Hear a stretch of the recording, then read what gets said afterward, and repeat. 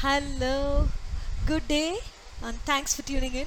So, this is an attempt to start pouring out my thoughts and words out loud so I can laugh at it during my retirement and get some fun out of it. I am Divya and I'm your host today. So, today's podcast is all about a movie I watched. I just watched it. So, it's Yes Day.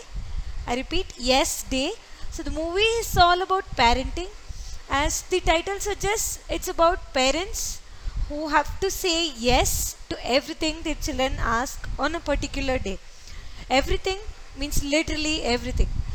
This yes day is earned by the children by doing all the work which otherwise they would refuse to do or might not do up to the parents' mark. I love the flow of the movie and the kids' dialogues. It was very funny, moving, and a light-hearted watch. So it's a good watch, and this movie wouldn't have grabbed my space in my mind if at all I was in my teens. Somehow, I think it's because of my nephews and nieces' influence. I like this movie and the concept of it. So I think my interests evolve with my age, probably. I don't know yet. So this is the learning for the day. That's it. Tada. Bye bye. See you in the next episode of Wild Awarders soon.